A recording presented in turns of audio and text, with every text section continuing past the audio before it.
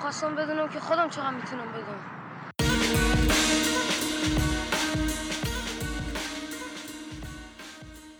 سلام، من بهروز هستم و شما به پادکست دونده نسخه مخاطب گوش میدید.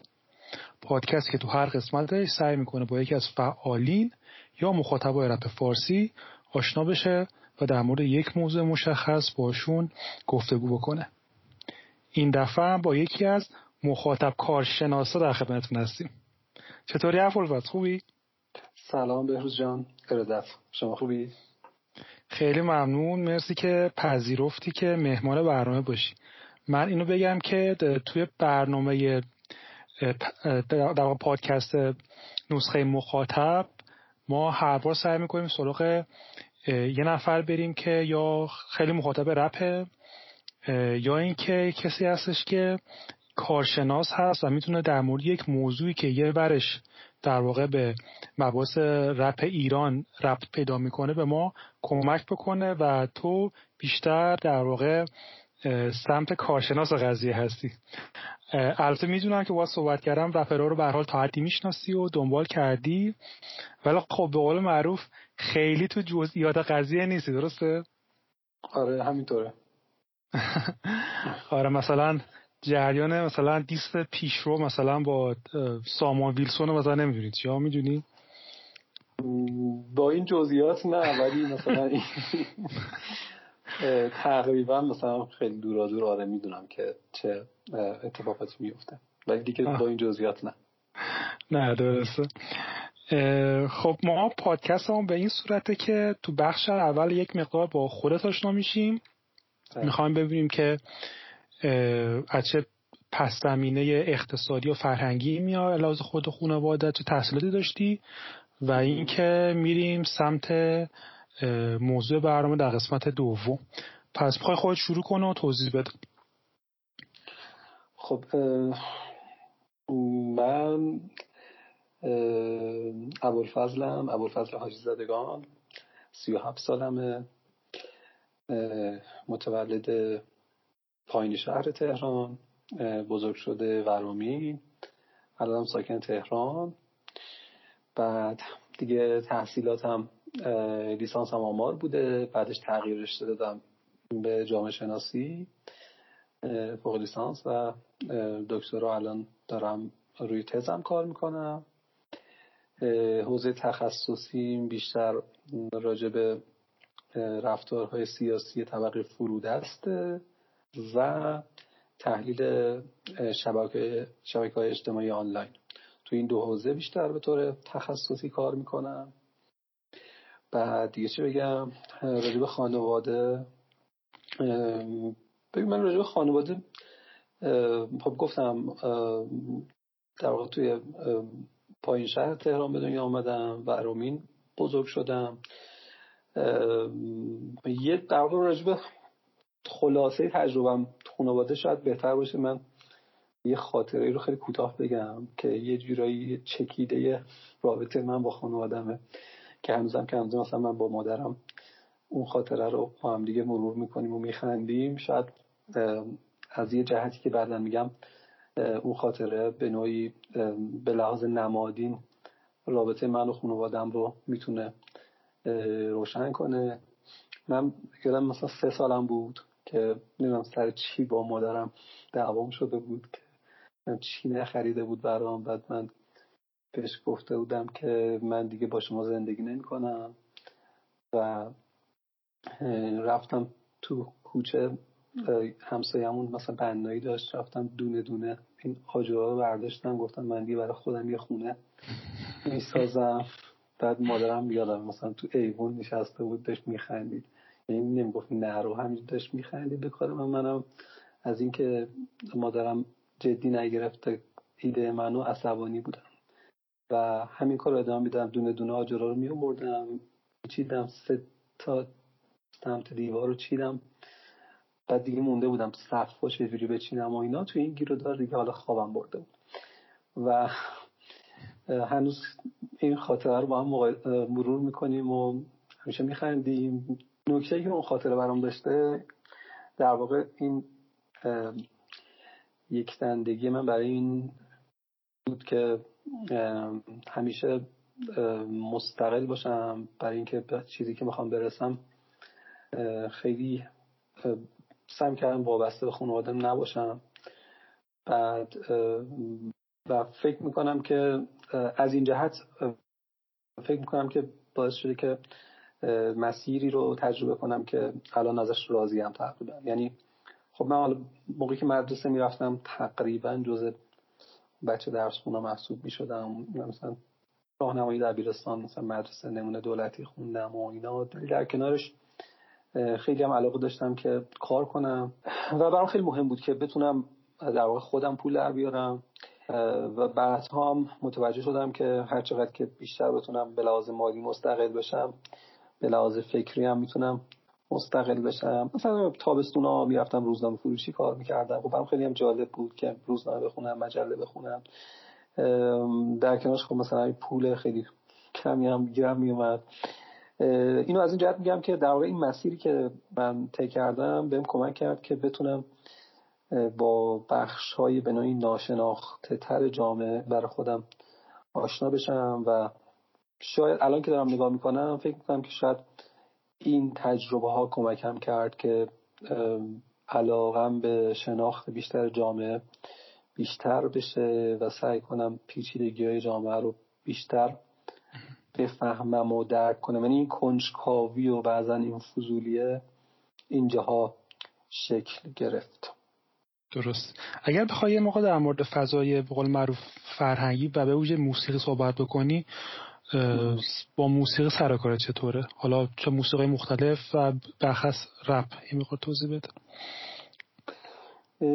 ببین من حالا ما خب اصالتا اردبیلی هستیم و تو خونه موقع کودکی خب موسیقی ترکی و به طور خاص باکویی رو مثلا مادرم خیلی دوست داشت و من خیلی هنوز با در واقع اون نجوایی که ایشون در واقع اون موسیقی در واقع شعرهای باکویی رو میخوند هنوز تو گوشمه. خب یه مقدار به خاطر این با موسیقی باکویی آشنام. در کنارش مثلا تحت تاثیر برادرم مثلا داریوش و گوگوش و فرامرز اصلانی و شهریار انوری اینا رو خب دوست داشتم. بعد که یکم بزرگتر شدم مثلا فرهاد و فریدون فروغی اینها رو هم در واقع این تیپ خواننده ها رو خیلی دوست داشتم. الان ولی خیلی متنوع تر شده، یعنی هرچقدر سنم رفت بالاتر شاید به نوعی تعمدن سعی کردم سلیقه موسیقیم رو متنوع تر کنم، به این دلیل که این سبک‌های موسیقیایی مختلف هر کدومشون در واقع اشاراتی به بخش‌های متفاوتی از واقعیت‌های فرهنگی و اجتماعی دارن و فکر می‌کنم این یه ارزش میتونه باشه. نمیدونم، حداقل راجع به خودم اینو میتونم بگم، شاید قابل تعمیم نباشه. خودم فکر کنم که آدم‌ها هر چقدر موسیقی‌های متنوع تری گوش کنن در واقع فکر می‌کنم که براشون بهتره و تلاش می‌کنم سبک‌های مختلفی از موسیقی رو گوش کنم. الان مثلا شجریان خیلی دوست دارم، شهرام ناظری، بعد کماکان اون خواننده‌ای که قبلا دوست داشتم و هنوزم دوست دارم، ولی خب هر کدومشون رو توی یه حس و حال خاص خودشون در واقع گوش میکنم. درست. حالا از رپ کسی رو میشناسی؟ خواننده رپرایی داریم؟ آره، مثلا من یاس و هیچکس و کارشون رو دوست دارم، در واقع بیشتر کارشون رو، و به جز این دو نفر بقیه رو هم تک و توک شنیدم، ولی خب این دو نفر رو تقریبا دوست دارم کارشون. درست. بسیارم عالی. متفاوتن نسبت به بقیه. درست. خب بسیارم عالی، ما باهات آشنا شدیم و بریم سراغ بخش دوم برنامه، یعنی موضوع. ابوالفضل جان، من تو رو تقریبا دنبال میکنم کاری که به خصوص در مورد شبکه اجتماعی انجام بدی و همیشه برام جالب بوده که کاری که تو داری میکنی بر روی شبکه اجتماعی و کسایی که تاثیرگذار در شبکه اجتماعی هستند یک کار داده محور با به قول معروف رهیافت داده کاوی و میدانیه. یعنی که تو فضای دیجیتال و فضای مجازی که الان به قول معروف تو 24 ساعت روز شاید بخش زیادیش رو اشغال کرده، از ارتباطات اجتماعی ما رو اشغال کرده، تو میای به این صورت به فضا میپردازی. یعنی کاملا داده محور میای تحلیل میکنی و از ابزاری استفاده میکنی و دانشی که داری در آمار و تحلیلات بر اساس اونه. و این همیشه برای من که حالا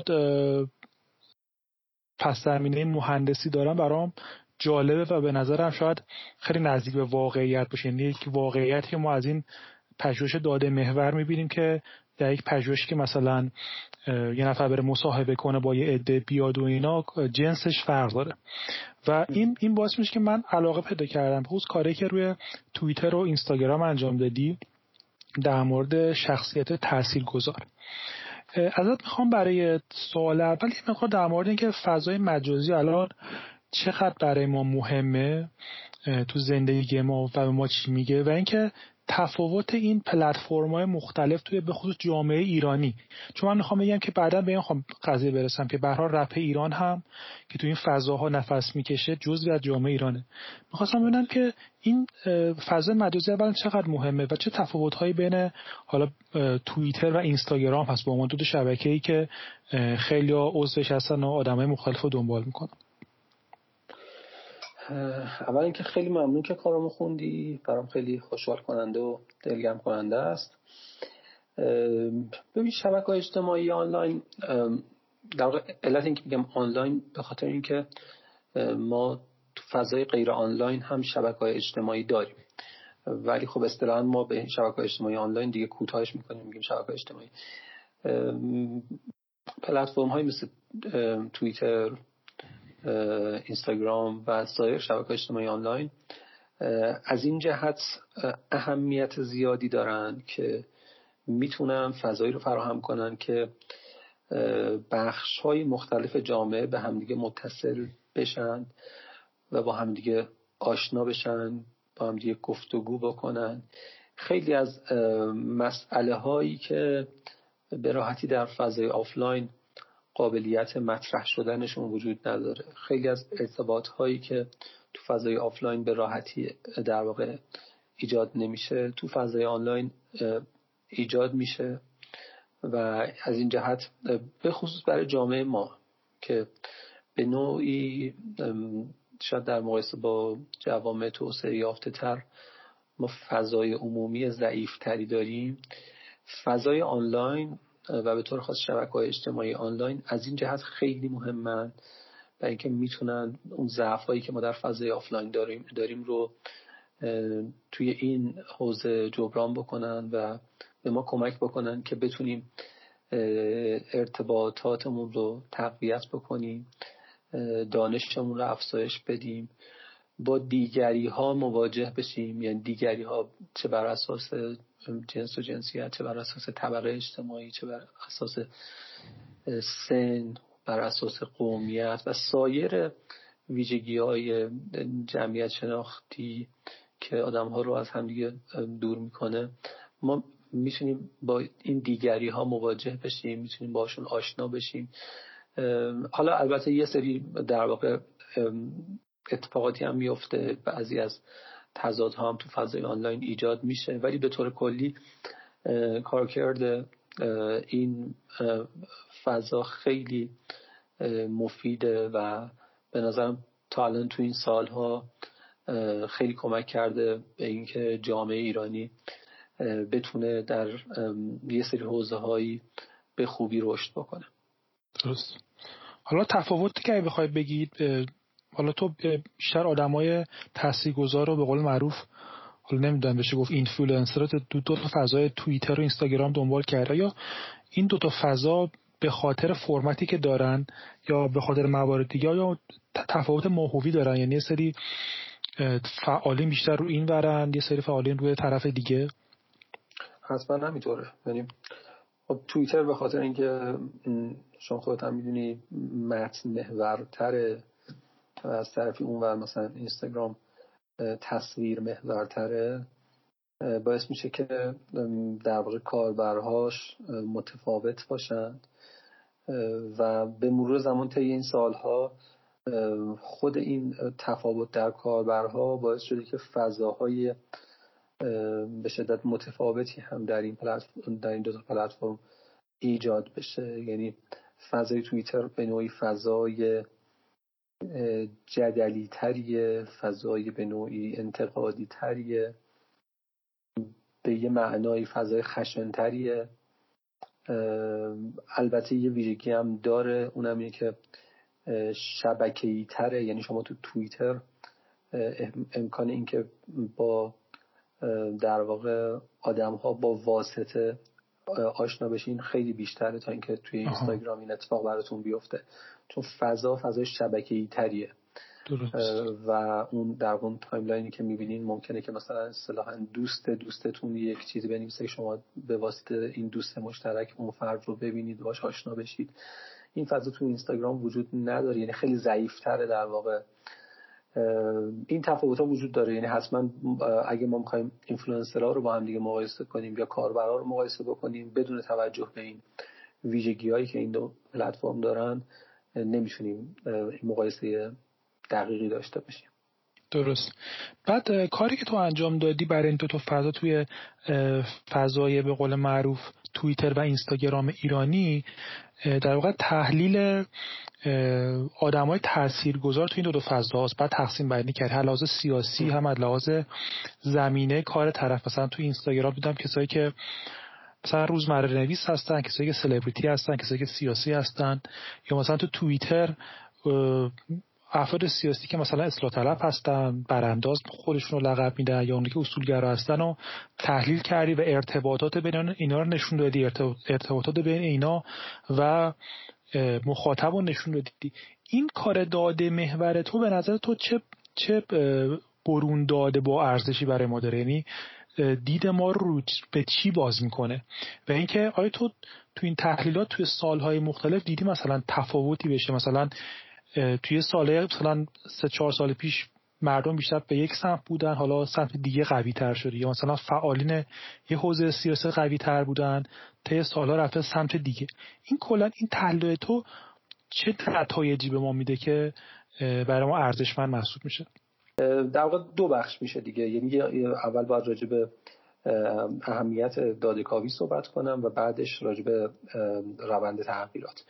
ببین، راجع به اهمیت داده کاوی فضای آنلاین اگه بخوام خیلی خلاصه صحبت بکنم، این حوزه نسبتاً جدیدیه، نه فقط در ایران، در دنیا. علتش هم اینه که تقریباً خیلی زمان طولانی از دسترسی به کلان داده ها نمیگذره. یعنی کل دنیا هم این تقریباً خود مدت زیادی نمیگذره از اینکه دسترسی به این بیگ دیتا امکان پذیر شده. از زمانی که این اتفاق افتاده یک در واقع تحول روش شناختی صورت گرفته در خیلی از رشته‌ها، از جمله جامعه شناسی، که این حوزه میتونه این دسترسی، این امکان میتونه به ما کمک بکنه که جواب بعضی از پرسش هامون رو شاید بهتر و سریعتر و بعضا دقیق‌تر بهشون برسیم. برای اینکه اصطلاحاً خیلی این بحث خیلی هم اخیراً مطرح شده و دیگه تقریباً فراگیر شده که وقتی ما مثلا یه سروی انجام میدیم با پاسخگو به صورت رو در رو صحبت میکنیم، ازش سوال میپرسیم، اون پاسخگو ممکنه در جواب بعضی از سوالها بخواد از اینکه جواب واقعی بده تفره بره یا فراموش بکنه یا دوست نداشته باشه که در واقع جواب کاملی بده، بنا به دلایل خیلی متفاوتی. ولی تحلیل این کلان داده ها به ما میتونه کمک بکنه که به جای اینکه به صرفاً بر اظهارات اون پاسخگو توجه بکنیم، روی رفتار اون پاسخگو تحلیل بکنیم، تمرکز بکنیم. از این جهت به نوعی خطایی که ممکنه پاسخگو به دلایل مختلف در پاسخهایی که به اون پرسشگر یا پژوهشگر ارائه میده تا حدی کنترل بشه. اهمیت دیگه‌ای که داره اینه که ببین خیلی از کارهایی که مثلا با همین سروی پیمایش یا مثلا مصاحبه عمیق یا سایر روش‌های کلاسیک انجام میشن، یکی از ایرادهایی که معمولا دارند، البته این ایراد روش نیست، ایرادیه که عملا خیلی وقتا رخ میده، در واقع ایراد پژوهشگره معمولا، اینه که مثلا من پژوهشگر یک ایده‌ای خودم دارم و میخوام یه پژوهشی انجام بدم که در قالب کار پژوهشی حرف خودم ثابت بشه. یعنی در واقع میخوام یه استفاده ابزاری از پژوهش کنم. قاعده بر اینه که وقتی من دارم کار پژوهشی میکنم یک پرسشی دارم که میخوام به اون پرسشم جواب بدم، لذا باید یک روش مناسبی رو در واقع ازش استفاده کنم که بتونه به اون پرسشم جواب بده. ولی خیلی وقتا این اتفاق نمیفته، خیلی وقتا کار به صورتی دستکاری میشه و این پیمایش ها، مصاحبه های عمیق، فوکس گروپ دیسکاشن ها، روش های مختلفی که به نوعی سابقه بیشتری هم دارن، طوری هن که پژوهشگر شاید خیلی راحت تر بتونه اون ایده شخصی خودش رو توش دخیل بکنه. ولی وقتی ما با بیگ دیتا کار میکنیم این کار سخت‌تر میشه. یعنی در واقع این که پژوهشگر بخواد نظر شخصی خودش رو اعمال بکنه، حالا خواسته یا ناخواسته، به نوعی نه اینکه غیر ممکن بشه ولی سخت‌تر میشه. از این جهت این روش به نوعی به یه سری ارزش‌ها هم دلالت داره. یعنی اینکه اگر ما معتقد باشیم که پژوهش باید به طور واقعی انجام بشه، به صورت گزینشی انجام نشه، پژوهش نباید به صورت غرض ورزانه انجام بشه، اگر چنین ملاحظاتی داشته باشیم که باید داشته باشیم به عنوان پژوهشگر، چنین روشی میتونه در واقع این ملاحظه رو تا حدی محقق بکنه. البته در واقع ما شکل‌های مبتذلی از داده‌کاوی رو هم گاهی می‌بینیم، یعنی مثلا شکل‌های به نوعی ژورنالیستی که مثلا رسانه‌های دولتی در پوشش کار داده‌کاوی در واقع در راستای اون پروپاگاندای خودشون از این روش‌ها استفاده می‌کنن. یعنی این در واقع این ضعف کماکان وجود داره، ولی نسبت به سایر روش‌های کلاسیک این خطا به نوعی کمتر رخ میده، چون که اساساً در واقع ما با مجموعه‌ای از داده‌ها که به نوعی به ما کمک میکنه که دسترسی به تمام اون وضعیت اون جامعه‌مون تا حدی اون وضعیت تمام جامعه رو روایت بکنه دسترسی داریم و این تا حدی میتونه خطا رو کمتر بکنه. درست. حالا بخش دومی که گفتم در مورد تحقیقات خودت، یعنی در واقع تاثیرات آدم تاثیرگذار. آره ببین اینم در واقع اتفاقا یکی از دلایلی که من این کارا رو انجام میدم همینه که این نوع کارا رو اگر ما به صورت مداوم انجام بدیم میتونه به اون کمک بکنه که بدونیم که در واقع فضای آنلاین ایرانی به چه سمت و سوی حرکت میکنه. وقتی ما این سمت و سوی تغییرات رو بتونیم تشخیص بدیم تا حدی میتونیم متوجه بشیم که کاربران و اینفلوئنسرها، به خصوص کاربران، اون دغدغه هاشون به چه سمت و سویی داره تغییر میکنه. یعنی میتونیم در واقع به یک تصویر کلی از اتفاقاتی که در فضای آنلاین حالا در هر کدوم از این پلتفرم‌ها داره رخ میده برسیم. مثلا یه کاری که روی اینستاگرام انجام دادم که مثلا داده های سال 89 سال 98 سال 99 رو با هم مقایسه می‌کردم، از این جهت تونست کمک بکنه و تا حدی هم مورد توجه قرار گرفت که اون پژوهش میگفت که برخلاف اون تصویر آسیب شناسانه‌ای که رسانه‌های به نوعی حکومتی و دولتی و بعضن آسیب شناسان اجتماعی و بعضن روشنفکران و بعضن جریان سیاسی از فضای آنلاین و بالاخص اینستاگرام دارن، یعنی معمولا سعی میکنن اینستاگرام رو فضای مبتذلی جلوه بدن و مدام این روایت رو ترویج میکنن که کاربران اینستاگرام توی فضای مبتذلی دارن زیست آنلاین دارن. اون پژوهش نشون داد که برخلاف این ادعاها اتفاقا فضای اینستاگرام ایرانی داره به سمت و سوی خوبی داره حرکت میکنه. مثلا صفحه‌های تاثیرگذار آموزشی تعدادشون بیشتر شده، صفحه‌های تاثیرگذار تجاری، کسب و کارهای آنلاین سهمشون بیشتر شده. از طرفی مثلا صفحه‌های دیگه اصلا غیر اخلاقی سهمشون کمتر شده و اینا همه نشون میدن که کاربران ایرانی فضای آنلاین کم کم دارن خودشون علیرغم همه این تصویر آسیب شناسانه‌ای که در واقع مدام داره تکرار میشه، مدام دارن در واقع کاربرا به خصوص کاربرای اینستاگرام به نوعی سرزنش میشن، تحقیر میشن، برخلاف همه این سمپاشی‌هایی که رخ میده کاربران فضای آنلاین ایرانی دارن سعی میکنن که استفاده بهتر و مفیدتری از این ابزارهای آنلاین بکنند. از طرفی مثلا توییتر هم به طور مشابه این روند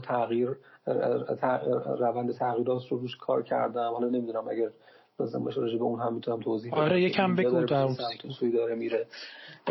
در کنار مثلا اون تغییرات امیدوار کننده ای که به خصوص تو اینستاگرام رو در واقع رخ داد، مثلا توییتر یه مقدار وضعیت نگران کننده است از این جهت که در واقع مقایسه توییتر در سال 99 و 98 نشون میده که به نوعی بخش‌های به حاشیه رونده شده توییتر دارن بیشتر به حاشیه رونده میشن. مثلا صفحه های تاثیرگذار توییتر در سال 99 در مقایسه با سال 98 نشون میده که سهم زنان کمتر شده. درست. با توجه به اینکه ما خودمون میدونیم که زنان تو فضای آفلاین خیلی فرصت مشارکت اجتماعی ندارن، بنا به دلایلی که خودمون میدونیم به سختی میتونن تو فضای آفلاین در واقع مشارکت کنن. تو فضای آنلاین در واقع امکانی فراهم هست که این ضعف‌ها جبران بشه، این تبعیض‌ها به نوعی جبران بشه. ولی توییتر متاسفانه لااقل در سال 99 به سمت نگران کننده‌ای تغییر کرده، به این معنا که سهم زنان کمتر شده. درست. و این تا حدی میتونه ناشی از این باشه که فضای توییتر فضای تندتری شده، فضای خشنتری شده، فضای قطبی شده تری شده، به خصوص به لحاظ سیاسی. از طرفی مثلا سهم صفحه های غیر سیاسی رو دارم تو گیومه به کار میبرم، توی توییتر داره کمتر میشه، یعنی قدرت تاثیرگذاری صفحه های غیر سیاسی داره کمتر میشه و مدام ما با یک حجم انبوهی از صفحه‌های سیاسی مواجهیم که مدام در حال جنگن با هم دیگه. ولی مثلا صفحه‌های غیر سیاسی هم از صفحه‌های فرهنگی، صفحه‌های هنری، صفحه‌های ورزشی، آموزشی، اینا سهمشون داره کمتر میشه، قدرت تاثیرگذاریشون داره کمتر میشه. اینها هم میتونه در واقع علائم نگران کننده‌ای باشه. در واقع همونطور که تغییرات تو اینستاگرام نشون میده که وضعیت داره بهتر میشه، یه خود امیدوار کننده است، توی توییتر یه مقدار نگران کننده است. به طور کلی برگردیم به اون نکته‌ای که خودت اشاره کردی، داده کاوی چه کمک‌هایی میتونه به ما بکنه؟ میتونه به ما کمک بکنه که تصویر واقع بینانه تری داشته باشیم، برخلاف در واقع بدون توجه به اون موضع هایی که پژوهشگر داره میتونیم هم در واقع روندهای امیدوار کننده رو توش تشخیص بدیم و هم روندهای نگران کننده و تقریبا پژوهشگر در واقع مداخله پژوهشگر نسبتاً حداقلیه، نسبتاً کمتره. البته اگه پژوهشگر غرض ورزانه بخواد کار بکنه حتما میتونه این دستکاری‌ها رو هم انجام بده. به طور کلی این مزیت رو داره داده‌کاوی. من خیلی حرف زدم.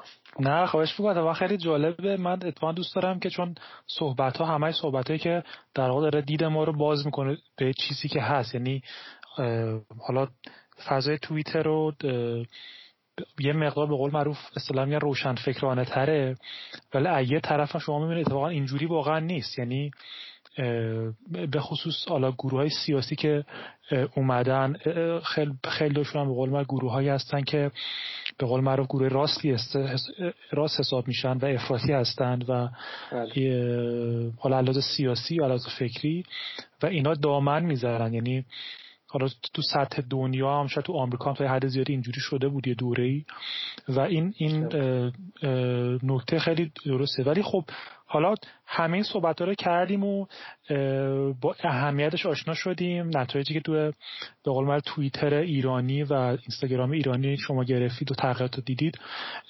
جالب بود برای خود من که این دو تا نتیجه خیلی نتیجه جالبی بود. ولی حالا بیایم راجع به رپ صحبت بکنیم. رپ در از این لحاظ تحلیلی و اینا برهوته. یعنی من الان اینجوری بگم حتی حالا ظاهرا تو بخشای دیگه هم من زیاد پژوهش خاصی به دوست شما ندیدم، البته من زیاد وارد نیستم و نمیدونم، ولی همونطور که گفتید کلا داده کاوی روی شبکه مجازی چیز به قول معروف قدیمی نیست. برای خیلی هم طبیعیه که تو حوزه مختلف از جمله مثلا حوزه موسیقی رپ که حالا فعالنش تو اینستاگرام و توییتر خب زیاد هم هستند کاری انجام نشده. و من همیشه دغدغه من این بودی که مثل شما الان دوست داشتم که ببینم از این فضا چه نتیجه گیری میشه کرد. مخاطبای افراد مختلف، چهره‌های مختلف که هستن، رپرهای، آهنگسازا روی این دو تا پلتفرم چه تغییراتی کردن، با این تغییراتشون مخاطبات جنسشون چجوری عوض شده. مثلا این نفر میبینی علاوه سیاسی موضع متفاوتی بشه 2 سال پیش، حالا مثلا کلامش تندتر شده، رادیکالتر شده یا برعکس نرمتر شده، نوع مخاطبایی که اومده فرق کرده و این به نظر خودم یه تحلیلی که رپ فارسی نیاز داره. حالا شما به نظر شما اگر بخواد پژوهشی انجام بشه، چون شما گفتید که انجام این قضیه حالا فقط یک بار هم زیاد شاید اونقدر چشم ما رو باز نکنه، یعنی باید یک پروژه مانندی به طول طول یعنی در سالهای متفاوت این کار انجام بشه تا ما بتونیم نتیجه گیری کنیم ازش. حالا اگر پژوهشگری علاقه داشته تو این حوزه، تو حوزه رپ، حالا اونم نمیدونم چقدر در همون حوزه به قول ما تاثیرگذاران حساب میشه، انجام بده، شما چه توصیه‌ای میکنین؟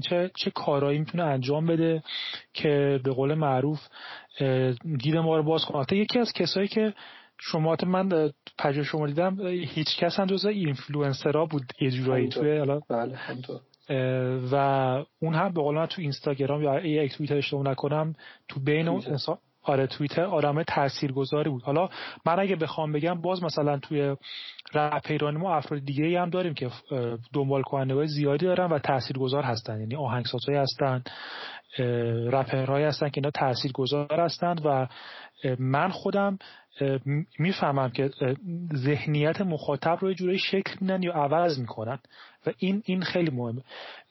من خواستم ببینم که حالا برای خود من تو رپ هم تاثیرگذاران و هم مخاطبا برای من خیلی جایی هستن که من دوست دارم راجعش بیشتر بدونم. اگه یک نفر بخواد کار پژوهشی انجام بده در این زمینه شما توصیه‌ای می‌کنید؟ یعنی چه چیزایی بهتره در نظر بگیر و بهش فکر کنه؟ ببین برجان، این نکته که مطرح خیلی مهمه که ما اینفلوئنسرها رو یا تاثیرگذارها رو و کاربرا رو به صورت توامان بهشون توجه بکنیم. یعنی اینها رو هیچ کدومشون به تنهایی نمیشه در واقع تحلیل کرد و رابطه بین اینفلوئنسرها و کاربرای اصطلاحاً عادی خیلی مهمه. اینکه ما اساساً منطق رابطه بین این دو بخش از فضای آنلاین رو بتونیم درک بکنیم، این میتونه خیلی بهمون کمک بکنه تا به تصویر بهتر و دقیق تری از در واقع واقعیت‌های فضای آنلاین برسیم. نکته‌ای که درباره اینفلوئنسرها و کاربرا یا اصطلاحاً مخاطبا یا فالووراشون کمتر بهش توجه میشه اینه که این اینفلوئنسرها نیستن که همیشه روی مخاطب تاثیر میذارن. یعنی الزاماً تاثیرگذاری یک طرفه نیست. در بعضی از مواقع و در بعضی از حوزه‌ها اتفاقاً کاربران که روی اینفلوئنسرها تاثیر میگذارند. این تاثیرگذاری هم به دو صورت انجام میشه. بعضی وقتا توی یه سری بزنگاه‌هایی، یه سری اتفاقاتی کاربرا هستن که اینفلوئنسرها رو مجبور میکنن که یک واکنشی نشون بدن. خب مثلا به طور خاص راجب 2 تا رویداد این اتفاق افتاد. یکی در رابطه با موضوع دختر آبی و یکی هم راجب هشتگ اعدام نکنید. این 2 تا موضوع برخلاف خیلی از در واقع موضوعها که اینفلوئنسرها به نوعی تاثیرگذارترن و نقطه شروع در واقع این موجها معمولا از طرف اینفلوئنسرهاست، تو این 2 تا موضوع خاص البته موضوع دیگه هم هستن ولی این 2 تا در واقع موضوع خیلی مهم بودن. این کاربرای اصطلاحاً عادی بودن که اینفلوئنسرها رو مجبور کردن که واکنش نشون بدن. خب من به طور خاص راجب دومی، راجب هشتگ اعدام نکنید، یه کار پژوهشی کردم توی مجله مشق فردا منتشر شد. فکر کنم شماره 5 بود اگه اشتباه نکنم یا هم 4، که در واقع نکته‌ای که اون پژوهش داشت این بود که برخلاف اون تصویری که ما معمولاً داریم، این کاربرای عادی بودن که شروع کردند این جو رو ایجاد کردن و همه رو از جمله اینفلوئنسرها رو مجبور کردن که واکنش نشون بدن، طوری که اگر اینفلوئنسری راجع به اون موضوع واکنش نشون نداده بود مورد انتقاد قرار می گرفت. یعنی میخوام بگم که بعضی وقتا هم جهت تاثیرگذاری برعکسه. در که ما میگیم اینفلوئنسر با این در واقع این معنی ضمنی رو داره که اینفلوئنسر فقط داره روی مخاطب داره تاثیر میذاره، ولی اینطور نیست. بعضی وقتا برعکس هم هست. یه تاثیرگذاری غیر مستقیم هم بازم کاربرا رو اینفلوئنسرها دارن. اونم اینه که اینفلوئنسرها به مرور زمان متوجه میشن که چه محتواهایی رو اگر منتشر بکنن کاربراشون استقبال بیشتری خواهند کرد. یعنی به این معنا هم به صورت تدریجی و دراز مدت این تاثیرگذاری کاربرا وجود داره. البته معمولا در خیلی از موارد هم اینفلوئنسرها دارن روی کاربرا تاثیر میگذارن. لذا میخوام بگم که تصویری که به نظر من واقع بینانه تره بر اساس این پژوهشایی که انجام دادم و پژوهشایی که خوندم، رابطه بین اینفلوئنسرها و کاربرها یک رابطه متقابله و وقتی در پژوهشی در این حوزه انجام میشه خوبه که به این دو سویه بودن تاثیرگذاری هم توجه بشه. به طور خاص اگر روی در واقع موسیقی رپ قرار پژوهشگری انجام بشه که من خیلی مشتاقم، امیدوارم که حتما پژوهشگرایی که به این حوزه هم علاقه دارن هم تخصص بیشتری دارن و دغدغه‌شو دارن بیان این کارو بکنند. پیشنهادم اینه که این دو سویه بودن رابطه رو هم بهش توجه داشته باشن. و نکته دیگه هم این که رابطه بین کاربر و اینفلوئنسرها در خلأ رخ نمیده، در ارتباط با واقعیت‌های فضای آفلاین و اصطلاحاً در تا حدی هم به واسطه واقعیت‌هایی که کاربرا تو زندگی واقعیشون در واقع دارند هم این رابطه میتونه دستخوش تغییر بشه. یعنی اینطور نیست که ما فکر کنیم که اینفلوئنسرها یک قدرت خیلی مطلقی دارن که همواره میتونن هر حرفی رو در واقع یا هر ایده‌ای رو تزریق بکنن روی کاربرا اگر بعضی از اینفلوئنسرها اقبال نشون میدن، از بعضیا به مرور زمان روی برمیگردونند، تا حدی هم این در واقع اقبال ها و این عدم اقبال ها تا حدی هم بعضا به وضعیت زندگیشون هم ربط میتونه پیدا بکنه. یعنی به طور خاص مثلا حالا یه مثالی همین الان یادم اومد که مثلا یکی از سلبریتی های اینستاگرام پیار سال در واقع سال 98 در واقع یه موضوع هایی رو مطرح کرده بود راجع به اعتراضات 98.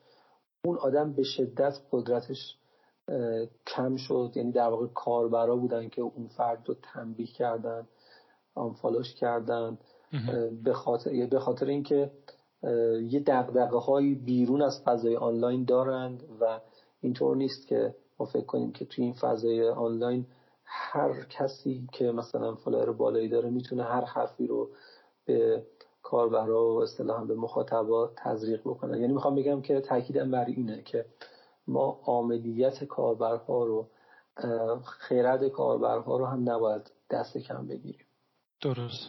نه کاملا درسته، به خصوص این که میگید واکنش ها در واقع انتظارها و واکنش ها هزینه دار میکنه. یعنی اون حالا سلبریتی یا آدم تاثیرگذار در فضای مجازی اگر یه حرفی زد که با مخالفت مواجه شد، بعد دیگه به قول من برای دفعه بعد سعی میکنه که اون کار نزن. حالا اینم از این طرف میتونه خودسانسوری طرف باشه، یعنی طرف واقعا تغییر نکرده ولی صرفا داره خودش سانسور میکنه. ولی یه چیزی هم بگم و دیگه بحث خواهش میکنم تمومش بکنیم، اینه که چرا تو دانشگاه ما این اتفاق نمیفته؟ یعنی الان حالا رپ یه حوزه‌ای که همین جور داره، من به نظرم به طرفداراش زیاد میشه، نه حالا فعلا رپ، حالا حتی تو موسیقی این کار داده محور یه جورایی باید در واقع استارتش داخل آکادمی در واقع شروع بشه. یعنی که زیاد ما وابسته به یک شخص نباشیم که حالا اون شخص اگر باشه علاقه داشته باشه و نداشته باشه این کارو بکنه. یعنی آیا در محیط دانشگاه جوری هست که آدما هول داده باشن یا ترغیب بشن به این سمت و دانشگاه یا پژوهشکده‌ها مثلا علاقه داشته باشن، بودجه بذارن؟ به چه صورت هست؟ چون اون چیزی که در رپ حالا بیشتر بوده، حالا در سال 80 بیشتر بوده، اینکه نگاه ها آسیب شناسانه است، یعنی که حداقل به این چیزا بودجه داده میشه. این از این لحاظ چطوره؟ ببین یک مصیبتی که ما به طور کلی در واقع ما پژوهشگرا داریم اینه که این فارغ از بحث رپ، یک معضلی که وجود داره اینه که سازمان هایی که در واقع بودجه میدن، حمایت میکنن از پژوهش ها، طبیعتا از موضوع هایی حمایت میکنن که به قول خودت به درستی گفتی که به حوزه هایی مثل موسیقی رپ یا حوزه های دیگر که ربطی به سبک زندگی آدم ها پیدا میتونه بکنه، نگاه آسیب شناسانه دارن. یعنی هر آنچه که یک حدی از استقلال نسبت به رسانه های رسمی داره رو بهش نگاه آسیب شناسانه دارند و خب متاسفانه بعضی از پژوهشگران هم همراهی میکنن. یعنی در واقع این قاعده رو میپذیرند و به خاطر اینکه والای پولی در واقع بهشون داده میشه این کارو میکنن. و ببین برای اینکه پژوهشگر استقلال خودش رو حفظ بکنه، برای اینکه بتونه دغدغه‌های خودش رو پیگیری بکنه، یک مقاومتی باید بکنه در برابر این جریان. یعنی شما میگن مثلا اهالی موسیقی، اهالی هنر به طور کلی برای اینکه موفق بشن باید یک حدی از دیوانگی رو داشته باشن. توی پژوهش هم همینطوره. یعنی تو برای اینکه پژوهشگر خوب بشی باید یک حدی از به نوع دیوانگی رو داشته باشی که دنبال این پولها نری و در واقع اون دغدغه‌ای که خودت داری رو فکر کنی مهمتره رو پیگیری بکنی، ولو اینکه حالا اسپانسری هم نباشه، بودجه‌ای هم وجود نداشته باشه. به نظرم این موضوع مهمیه که متاسفانه پژوهشگرا خیلیشون بهش توجه ندارن و این یک نوع کنشگری علمیه. یعنی کنشگری صرفا کنشگری سیاسی نیست یا کنشگری مدنی به معنایی که رایجه، یه نوع کنشگری فراموش شدم کنشگری علمیه. یعنی اهالی دانشگاه بیان دغدغه هایی که دارن رو جدی بگیرن و اینقدر دنبال فاند و اینجور چیزا نباشن و شده باشه از جیب خودشون خرج بکنن برای اینکه اون موضوعی که دوست دارن و با همون نگاهی که درست میدونن و نه اون نگاه آسیب شناسانه‌ای که بهشون تحمیل میشه انجام بدن. خب یعنی من خواستم خود اون تصویر قاب بزرگتره رو بگم. به طور خاص در واقع موضوع رپ هم همینه دیگه. یعنی تو این اتمسفر در واقع رقم میخوره که برای اینکه تو بخوای کار مستقل انجام بدی منتظر بودجه نباید باشی، باید خودت به این موضوع علاقه‌مند باشی، بیای کار بکنی. متاسفانه همه اساتیدم توجه نداره. یعنی اساسا همه اساتید الزاماً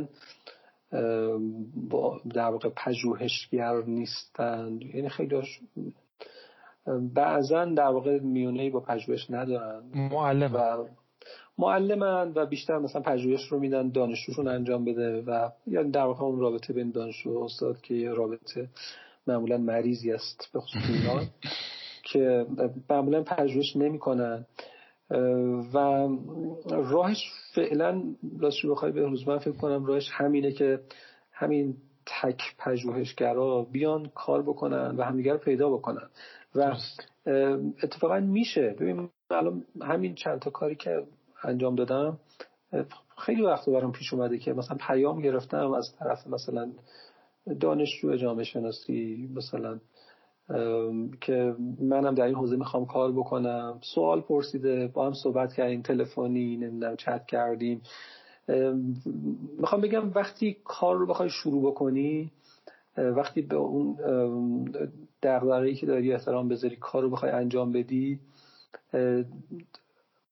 همون استارتش که بخوره آدم‌های دیگه هم پیدا میشن و من حداقل در این حوزه آدم‌های دیگر رو هم پیدا کردم دقیقاً به واسطه همین کارهایی که منتشر کردم و خیلی هم خوشبینم به این که بازم این پژوهشگرا بیان همدیگه رو پیدا بکنیم، شبکه سازی کنیم، به همدیگه کمک بکنیم، کمک فکری، از همدیگه ایده بگیریم و راستش رو بخوای درستش اون چیزی که شما میگی، یعنی درستش اینه که در واقع اساتید دانشگاه بیان حمایت بکنن، ولی به نظرم واقع بینانه بخوایم نگاه بکنیم اون اتفاق حالا رخ نخواهد داد و بهتره که ما خودمون این حوزه رو جدی بگیریم و من خوشبینم که پژوهشگرا بیان پیدا بشن. حالا حتما در واقع دیر یا زود پژوهشگرایی که به طور خاص به موسیقی رپ هم علاقه‌مندن و پژوهشگرم هستن میان و مطمئنم این اتفاق رخ خواهد داد و حتما کارهای خیلی